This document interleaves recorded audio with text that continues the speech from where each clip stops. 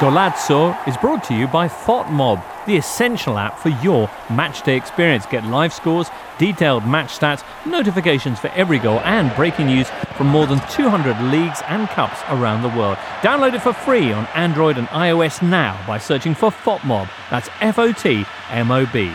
Never miss a moment with FOTMob. Muddy Knees Media.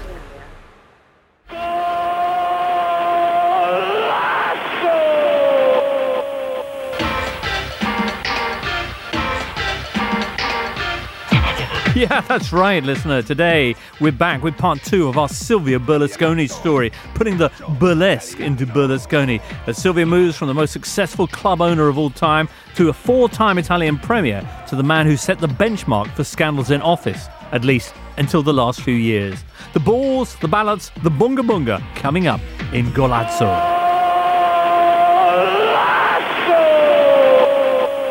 Hello again, Gabriele Marcotti. Hello. And hello again, James Horncastle. Hi. And off we go again with more fabulous tales of Silvio Berlusconi. To recap, in part 1, we looked at how cruise ship crooning's loss, Gabriele, was football's gain, as smiling Silvio Berlusconi made a meteoric... costo cruise ship crooners. Yeah. As Silvio Berlusconi made a meteoric rise in business, which led to him buying Milan and making them the best team on the planet, and him the dream owner. Between the years of 86 to 96, that decade, 17 trophies, 5 titles, 4 Super Cups, 4 European titles, 3 European Super Cups, 2 World Club Cups, and a succession of the world's greatest stars coming through their doors. In 94, things began to change, James Horncastle. Is that because he went into politics, James? Boom. That is what happened. That is what happened. In January 1994, Silvio Berlusconi entered politics. He took the field. He took the field. Yeah. He launched a football-themed political party. Mm-hmm. Football-themed in the sense that it borrowed the terminology of football. Is it? In the way that they describe... Italia, Forza. I mean, I know that this has been... Look, I'm not a particular fan of the guy. Yeah. But this idea that was peddled by certain outlets that like, oh, look, he bought a football club and then he... use the same thing that he used to befuddle the idiot football fans to befuddle the idiot voters using the same terminology. I don't know. You don't think that there's any coincidence behind him using the name Forza Italia, which was essentially a terrorist chant for the Nazionale, and the fact that the way he described candidates as well was... You know what? I've never, ever heard... You've been to a lot of football matches in Italy. Yeah. I've never, ever heard anybody chant Forza Italia on the terraces, ever. No. Ever. No, but equally... No, I heard them chant Italia over and over again. Yeah. Okay, that's a fair point. But it's the name of the team. I don't get this. It's almost too much of a cliche chant for anyone to actually use, but it's very much Forza Roma, Forza Milan, Forza name, insert the name of your club here. But this is Italia.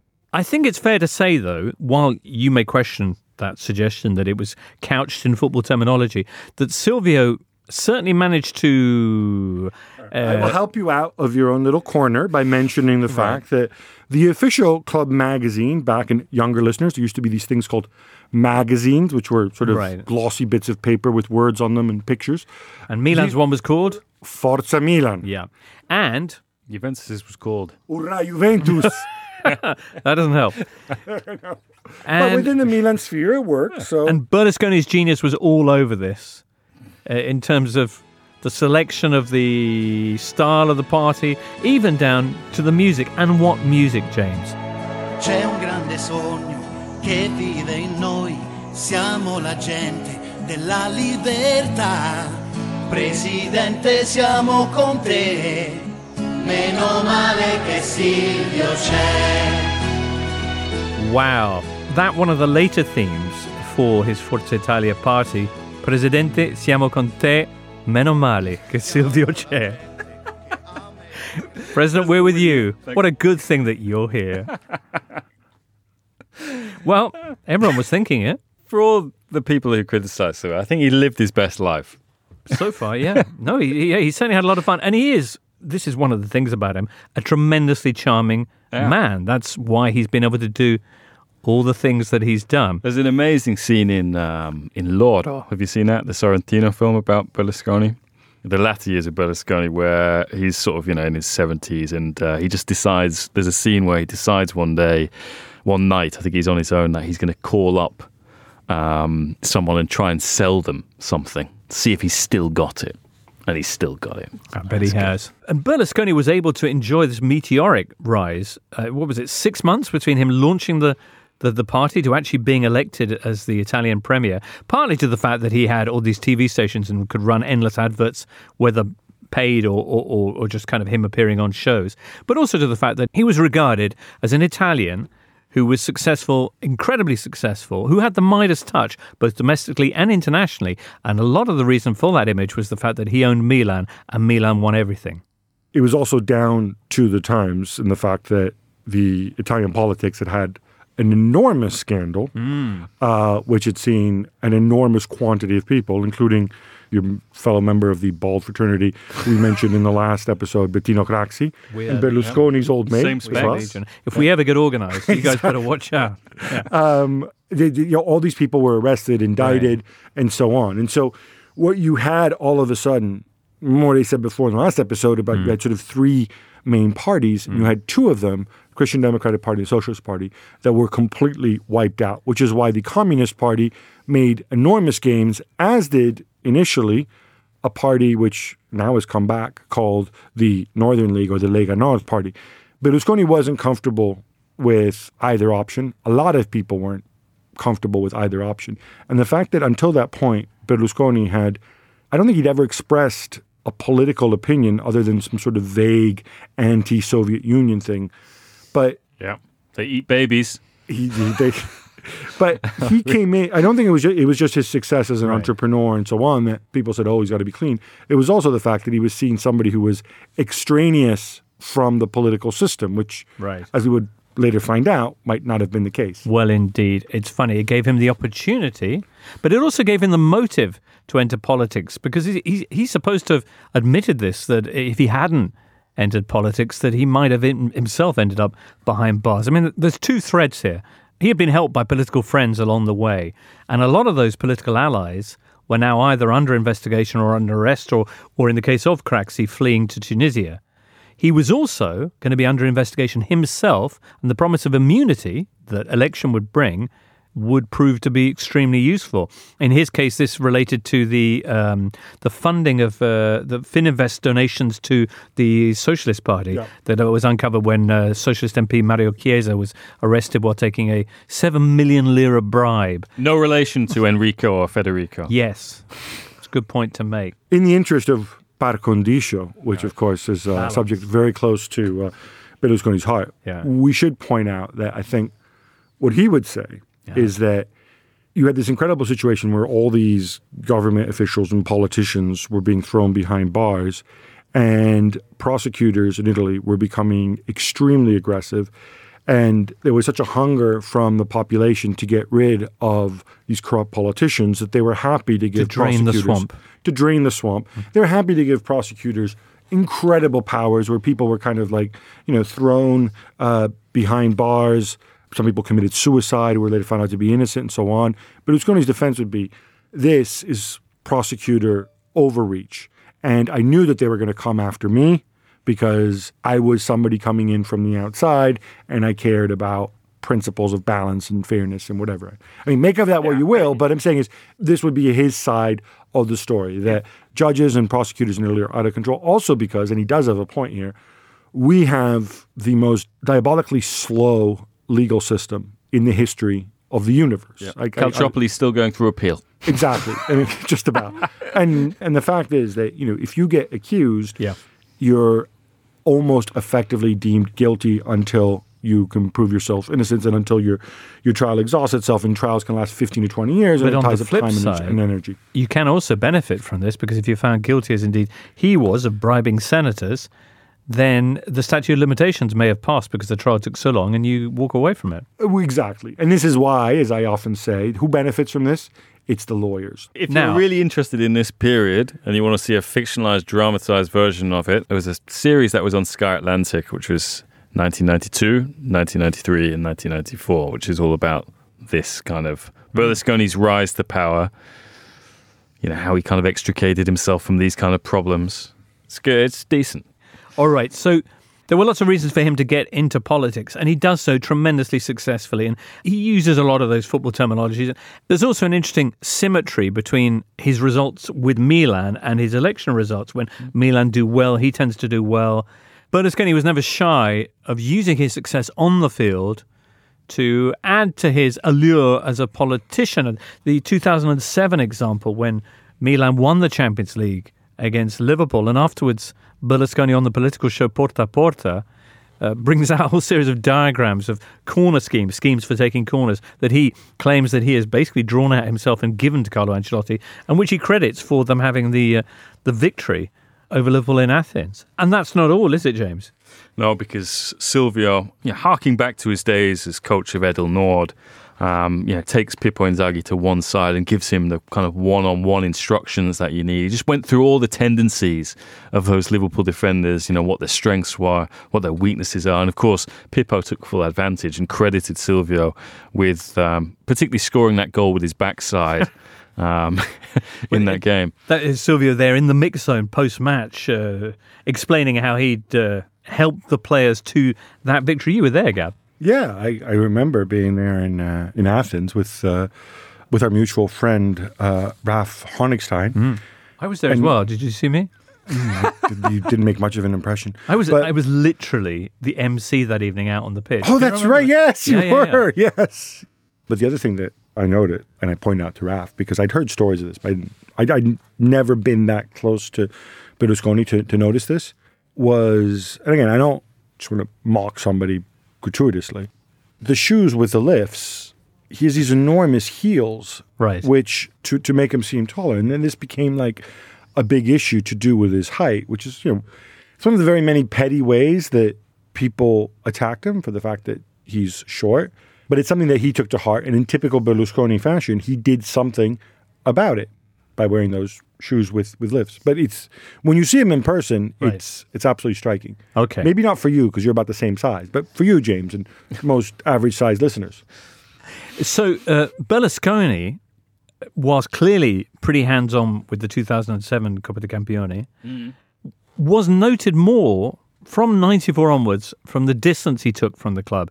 Because of his involvement in politics, people like Baresi would say that he virtually didn't speak to Il Presidente for the next 10 years or so. Politics distracted Berlusconi, gave him a new focus, but also gave him a new set of rules almost by which to live. It curbed his spending, I think, arguably in the 90s. It actually saw him embark on a flurry of spending around 2001 when there was an election campaign going on, and he tied in Milan's new campaign of acquisitions in with the kind of a notion that he was the man who was going to get things done, restore Milan to greatness, and he could do it to Italy. I mean, there are all these kind of stories and what truth there is to them, they still get reported, which are, we've got some kind of by-election going on or something like that, and it's January, and we're going to sign Mario Balotelli, so right, turn out, Milan fans. Or, for example, in Naples, I remember one time, Milan were very close, apparently, to signing Marek Hamsik for 45 million.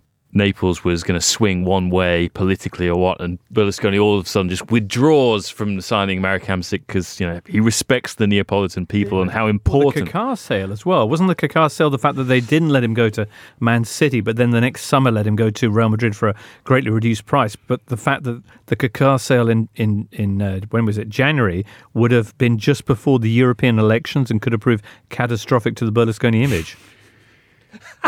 Certainly, look, this is what, we've brought this word before, dietrologia, right? So, what's behind it? Is there some big plot?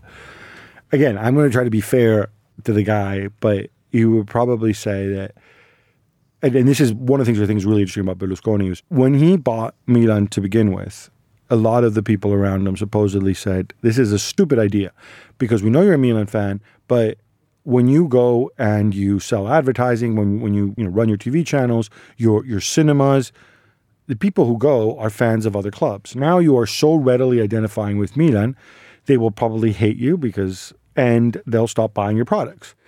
He was able to turn it around. The fact that he was able to get the admiration, I think, of a lot of other fans, within a football sphere. He realized that if you do something well, even if you're a baddie or a rival, you will get that admiration and they will trust you with something else.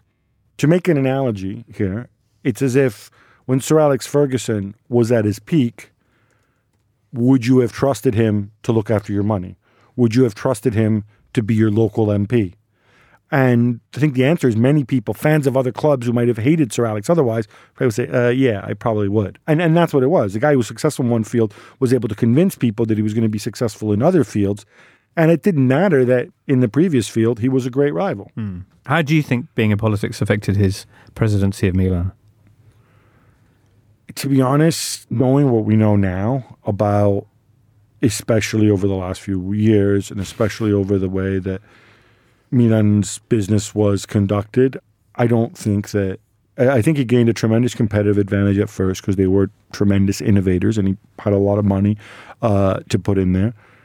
Once he went into politics, I don't know if having him hanging around more and giving more advice on set pieces to Carlo Ancelotti would have necessarily made Milan a better team.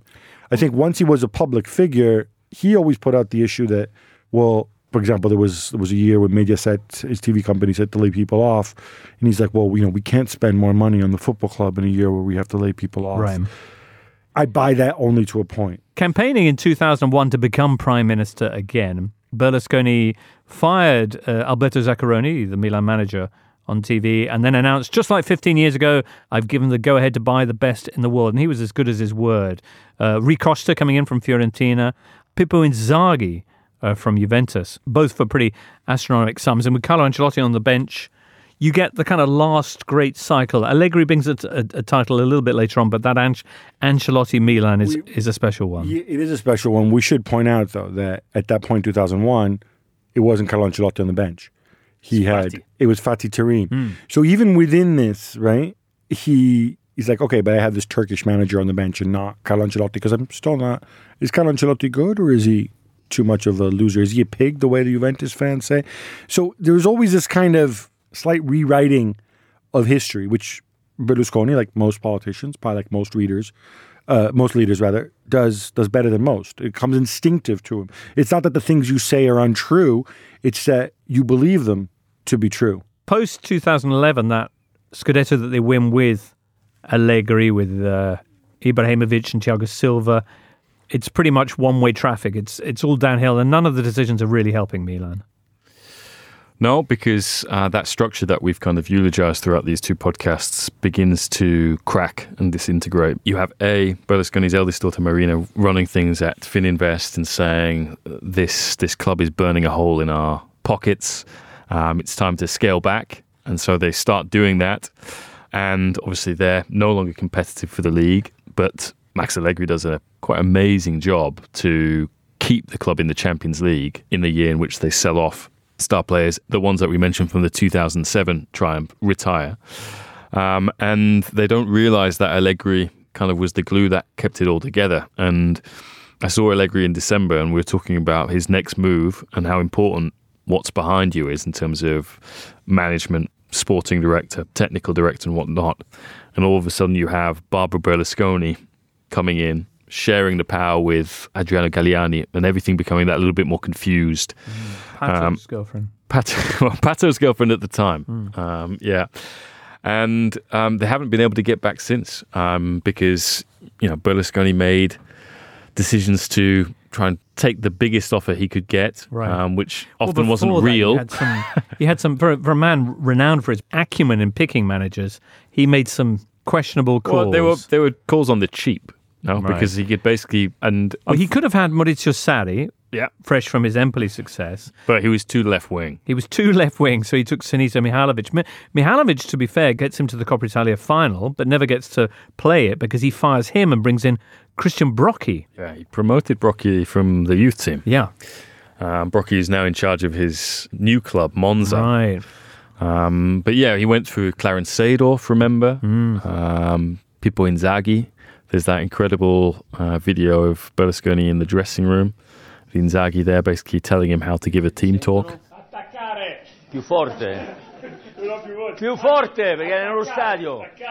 Ma dai, più forte! Attaccare! State a vedere. Attaccare! Undermines him greatly. It's marketing to some degree. I mean, it's funny because as we tape this, I was outside talking to, I don't know what his title is, but he works here and is very important, and who's a big WWE fan. And he talked about how WWE brought back Bill Goldberg, and he's now, as we tape this, a WWE champion. This is essentially what he was doing at the end, recycling one Milan legend after the other, regardless of whether they had any interest or any metal to go and hold these roles. And it's interesting to know the one guy who never came back was possibly the biggest or second biggest Milan guy of all, Paolo Maldini. He always said no to coming back officially because, he didn't want to come in an ambassadorial role.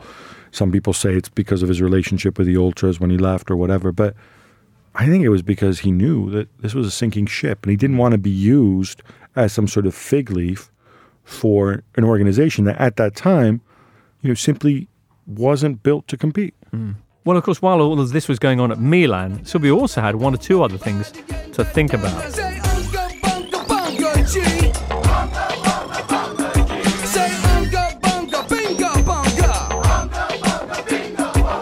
Yep, Flavor Flav there with Unga Bunga Bunga. It would probably comfort Silvio Berlusconi to know, as a man striving to excel as he is, that he defined, really, being a scandalous leader. When entering politics, he promised to sell his TV network and newspapers, etc., because it would be a clear conflict of interest. Didn't do that. What did he do? The very first thing he did was pass a law that shortened statutory terms for tax fraud, which, entirely coincidentally, he was under investigation for at the time. Coincidence, James. He was investigated in over 40 different inquests in less than 2 years. I think overall there's more than 50 of them, including bribery of judges, perjury, abuse of office, defamation, bribery of senators, soliciting minors for sex, the Ruby Rubacuore case. Ruby Heart Stealer. Yeah, which is where the Bunga Bunga thing comes from. Tell us about Bunga Bunga, James. Well, I'm trying to remember where this originates from. Isn't it from Libya? Well, there is a story that it's a phrase that is it Muammar Gaddafi? Muammar Gaddafi. Thank you. It was a phrase that he would use, but it brought Berlusconi a newfound notoriety around the world. This all began at one of those infamous Bunga Bunga parties. Das famosas festas Bunga Bunga. Bunga Bunga sex parties. Présenté comme aphrodisiaque et un logo accrocheur, Bunga Bunga Band. Und seine berühmt-berüchtigten Bunga Bunga Partys. Bunga Bunga Party. Tell me more. It was hilarious and yet also not, because at the heart of this there was the allegations of soliciting minors for sex. The dancer, the Moroccan dancer Karima El Maroug, or as she was known, Ruby Rubacuore, Ruby Heart Stealer, was 17 at the time when she was involved with these events at Berlusconi's villa, where herself and various other girls, possibly with the premier, would perform a naked dance that I believe was the Bunga Bunga dance. It wasn't Hosni Mubarak's Yeah. was it goddaughter? No, she wasn't. No. And what does that refer to, James? Well, she was arrested for stealing around this time, and this is why I think it comes to light. So she's arrested for stealing, and all of a sudden the police officers get a phone call from none other than Silvio Berlusconi saying, release this girl. She's the Egyptian premier's niece. or something. Yeah. Niece, which she isn't.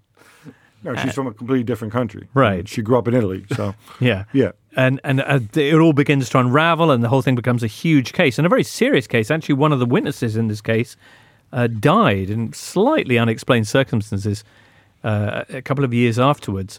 Berlusconi is originally found guilty because Ruby was 17 at the time. We should point out, because you're glossing over something, his dental hygienist. Do you remember this? No. Nicole Minetti was also there. Ah, yeah. And of course, it was funny about her is she's half English and half Italian. And she was basically continually interviewed. I remember on CNN, on the BBC and stuff. She basically became his spokesman at that point. And then later, I think she was elected to the regional Senate or something. He put her, to show his gratitude, he just kind of put her and selected her as an MP. She is a freaking dental hygienist. Nothing wrong with being a dental hygienist. Right. doesn't generally overlap with the government job. So Berlusconi was found guilty for this and given 7 years and thrown out of Parliament, 7 years in prison. But of course, he won on appeal. Well done to him. In fact, he has, so far at least, only ever been convicted of one thing, and that was a tax fraud conviction in a trial relating to Mediaset, part of the Fininvest Empire's accounts back in the... between 88 and 98, the verdict for that was 2013. Because of his age, he was over 70 by the time the verdict came through. He didn't have to serve time. Instead, he did community service. Do you know what he did for his community service? Was it an old people's home? It was, yeah. The Sacra Familia Institute in Cesano. Yeah. Run by kindly nuns, as I recall. Is that right? Yeah. Where he would, I believe this is right, and stop me if I'm going too big on the crooning again, but he would basically play the piano and sing to the OAPs that were resident there. It was also funny. Wouldn't he be older? Yeah, than a that's lot the of thing. He would have been people? the same age. But he's got so much energy inside. Though. Right. And with all of that, he still didn't get the Nobel Peace Prize. It's a harsh world we live in. It certainly is. One other mark against his name might have been the fact that there were these ongoing and unpleasant suggestions that he might have some links to organised crime. Funny that, James. Yeah, I mean, apparently he took on this stable hand because, well, at the time... So he has a stable hand and gardener called Vittorio Mangano, who was? Mafioso. Right. Yeah, and was kind of one of the point men for the Sicilian mafia in Milan, be it for bringing in drugs and all that kind of nefarious stuff. And yeah, he lived and worked on the Berlusconi estate, and it might have been surely for insurance in that the 60s and 70s in that wealthy industrialists were often being kidnapped, and or maybe it was just an act of benevolence. He was giving a felon a chance to establish a new start, and he was very good with horses apparently. Well, I think I know where that's heading. He also has his longtime number two, not in Milan, but overall, Marcello Dell'Utri. a guy named Marcello Dell'Utri, who was, I didn't realize this because I assumed he'd be out based on the fact that you don't like putting old people in prison in Italy. But no, he's apparently still in prison. He was convicted of racketeering with the mafia and conspiracy with the mafia. And this guy was Berlusconi's number two and co-founder of the Forza Italia political party. He's specifically with the Sicilian mafia. Yeah, because he, back in the day when he was growing up in Palermo, he also used to be a football coach, I think, for Bacigalupo or something. And the owner of Bacigalupo was a mobster. But of course, Dell'Utri did not know that at the time. Of course, he couldn't have known that. These liaisons they had, he didn't know they were so dangerous. In the interest of Gabriele's par condicio, we should stress that Silvio's never been found guilty of any mafia links himself. Dell'Utri, I think, had one of the great rare book collections as well. Yeah, some insane first editions from many, many centuries. You're expecting some sort of, ignorant thug type, but apparently Dell'Utri was some kind of art collector and a bit of an intellectual. In 2014, he fled to Lebanon. Okay. Oh, yeah. Yeah, do you remember that? On the road with Marcello Dell'Utri. The other thing about Berlusconi is, at some point earlier in his ride, he was being blackmailed, and this came up in one of his trials, and he was being blackmailed by the mob who were trying to shake him down over his construction, and I think this speaks volumes of what Berlusconi was like, especially when he still had all his hair. That he really was pretty gung ho and cocksure about himself, and he's on the phone with a friend of his, and they're laughing about the visit that he got from these two Sicilian mobsters, or maybe they weren't, maybe just other places in the South, and who tried to shake him down, and the way they talked and so on. And then these guys, as a warning, set off a bomb outside his house. Didn't do any damage.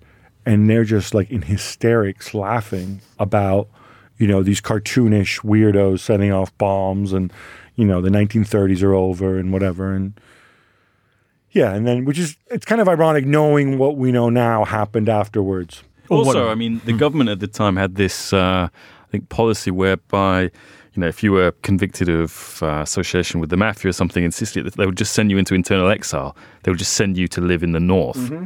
It's a great idea. Send them all to us. Well, to conclude then, I'll look at the Silvio Berlusconi story so far. After this, we'll talk about the departure from Milan and what he's up to now.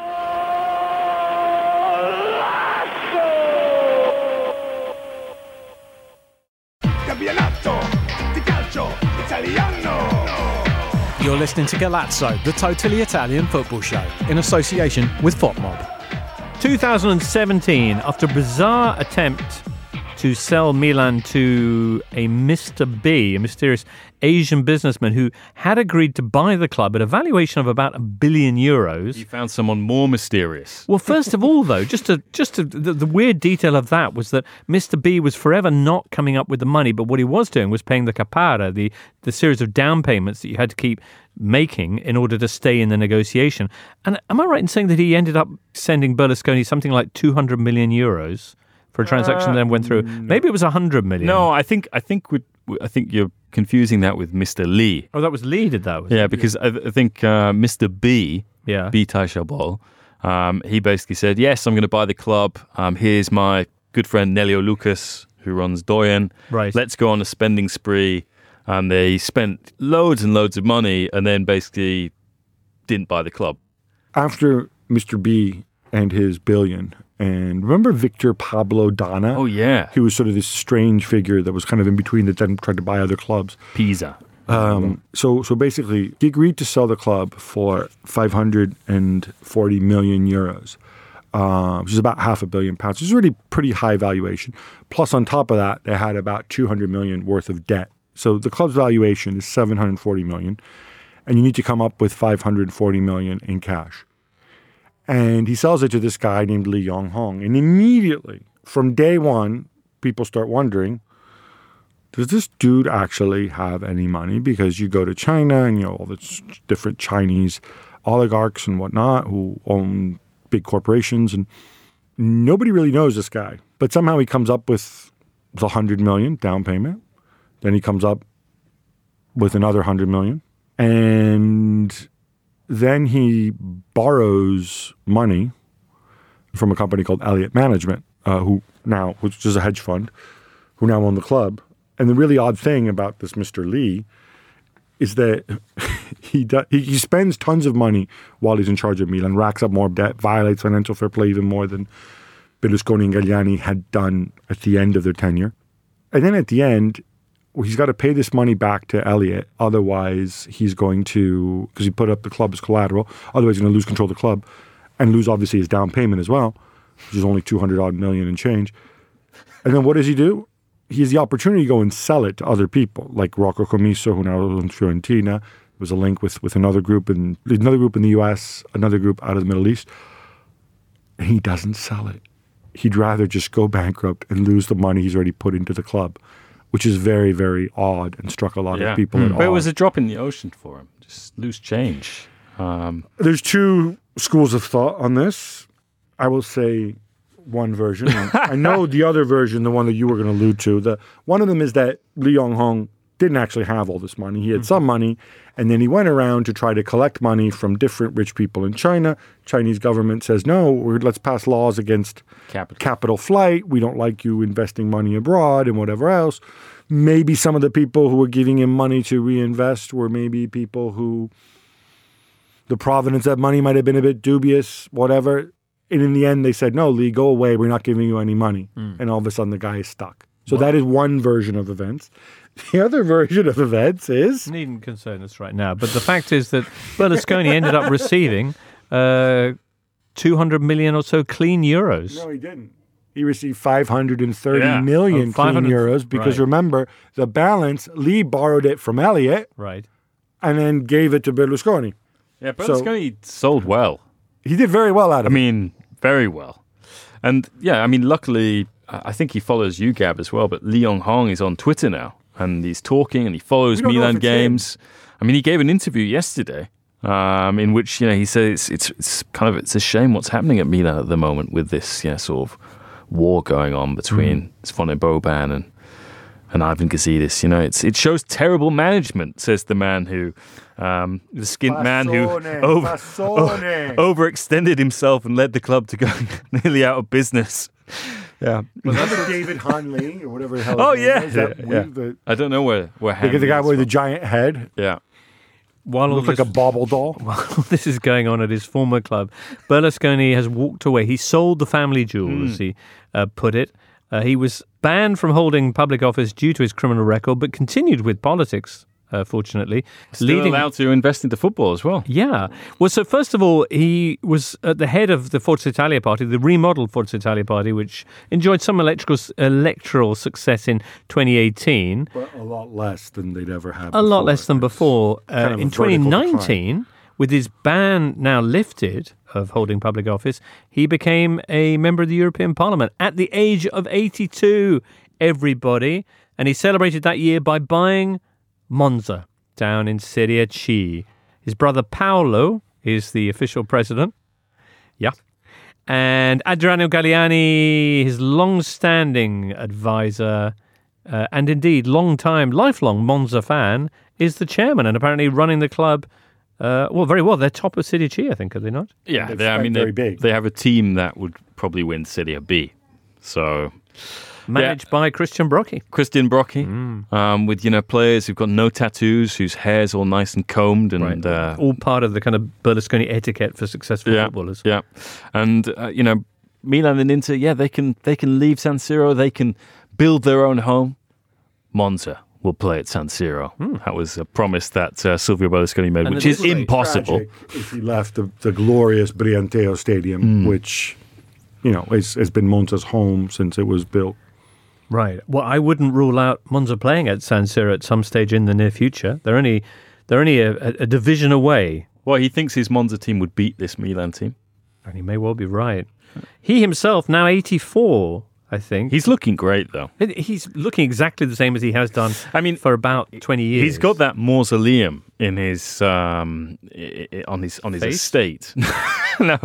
Which apparently has this superpower kind of electrical generator in there. Oh, really? Which, I think was installed because one day they thought it would, there'd be some kind of regenerating kind of like a cryogenic technology, right, which would allow him to live for another. Well, maybe there years. has been, and what we're seeing is second, third, or fourth generation Berlusconi. I think, yeah, it is incredible. He's 84. He looks, as you say, almost the same. He's only recently shaken off allegations about wild sex parties, and in fact, one of Monza's recent events, the Christmas event, did you see this? When he gave this speech where he says, there's these rumours going around that I still screw 6 times a night. It's actually only 3 because then nowadays I fall asleep. Yeah, I mean, this does play in with part of his legend as being a bomber, which is, I guess, Italian for a bit of a lad. Well, indeed. Were you suggesting before when you said with the cryogenics and stuff that this might not be the same Berlusconi that's been around? Just saying. Is it a little bit like Arrigo Sacchi's dogs? Yeah, very possibly. Yeah, I mean, I think Milan Lab, which we don't hear about anymore, has just been dismantled and rebuilt in Arcore, no? So 31 years he was in charge of Milan, 29 titles, 7 Ballon d'Ors were there in his time.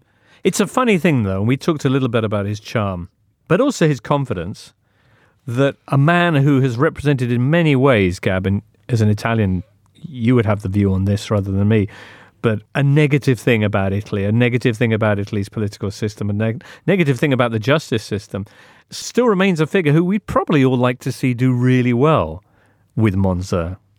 Yeah, look, fundamentally, and people have compared him to other people, to others. He's just a guy who's not ideological in the sense that, somebody made the point to me once that had Berlusconi somehow been creating the old Soviet Union, for example, had he been around sort of after, Yeltsin's rise, he might have been the Communist Party guy who tried to bring people back to values. He represents a kind of idealized Italian center. People have painted him as far right. He said those things about communists eating babies. He's certainly been in alliances with far right. He certainly has, but he was also more than willing to make alliances with the left, in exchange for ending the investigations against him. It's this idea, though, that he is somebody who most people don't like the idea of him in power and the way he stayed in power and the way he built his empire. Most people have this sense of him that as somebody who's well, he's still fun. He's still a good guy. I mean, I would argue that leaving aside the issues with with justice and whatever, but he's made so many spectacularly bad and stupid decisions, whether in football, by keeping some of the same people around for a long time. There's a man who now works at Barcelona who we haven't mentioned and shouldn't mention, but also that for all his success, and also politically. Like, I remember when he came out and he's like, this is around 2000, 2001. He's like, well, China's never really going to amount to anything as an economic power. So rather than these investments we started making so we can improve trade with China, let's go and focus on improving trade with Russia and my friend Vladimir, right? And yeah, guess whose economy's grown more in the last 15 years? Oh, savant, you know. So there's a whole bunch of other things to it. There's a certain fallibility to him, which I never quite know if he sees it or if he doesn't. For all of that, though, and this is something that we touched on, you touched on a lot to begin with, he in many ways laid the groundwork for modern football, not just in Italy with Sacchi and pressing and the way that Milan changed, but the way that so many clubs around Europe now regard the standard way of operating, the professional way of running a football club. Yeah, without doubt. And also we've seen the real change of kind of style of owners now, and that he pulled out because he felt that he could no longer compete because, yes, he's one of the, if not the richest person in Italy, but he's not a state. He's not Italy in the way that Abu Dhabi and, in terms of, we see all these, and Qatar in that sense. So he realized that rather than, yes, domestic success was important, but continental success, being big in Europe. I mean, that in many respects, I think, is where they differ from Juventus in being the club that has won 7 European titles and only 18 league titles compared with however many the Agnellis want to count at Juventus as being, 30 whatever. And they're 2 European titles. Yeah. But there you go. Yeah, I think James nailed it. And, while people have been mocking, people don't like it, he saw the future in the late 80s. And most of what's happening today was from Milan stores, tours around the world, commercial partnerships in other parts of the world. They were doing all this stuff 30 years ago. And I think that is what makes him unique. The reason it didn't continue and the reason he left Milan worse off, I think, is ultimately that he got distracted with his other stuff, with his day-to-day empire and obviously politics, and maybe he had to, and whatever. But it would be fascinating, not that I'm saying this would be cool, but if the Berlusconi of 30 years ago came back today, if he came back without the burden of the investigations and the politics and all these other things, if he came back, if you had the energy and drive and vision of that Berlusconi, of that 50-something Berlusconi today, what would he do to football? All right. Pier Silvio is standing by. That's where we conclude our look at the extraordinary life so far of Silvio Berlusconi. Remember, if you've enjoyed this show, there's a whole bunch of other Golazzi out there on a wide variety of classic Italian football topics. Many thanks to James Horncastle and Gabriele Marcotti. We'll be back soon with more retro delights from the wonderful world of Serie A. Until then, from all of us here, it's arrivederci. You've been listening to Galazzo, the totally Italian football show. It's a Muddy Knees Media production, and for sales and advertising, please email sales@muddykneesmedia.com. Check out our other football shows on Apple Podcasts, Spotify, Audio Boom, and everywhere else you get your audio on demand. Muddy Knees Media.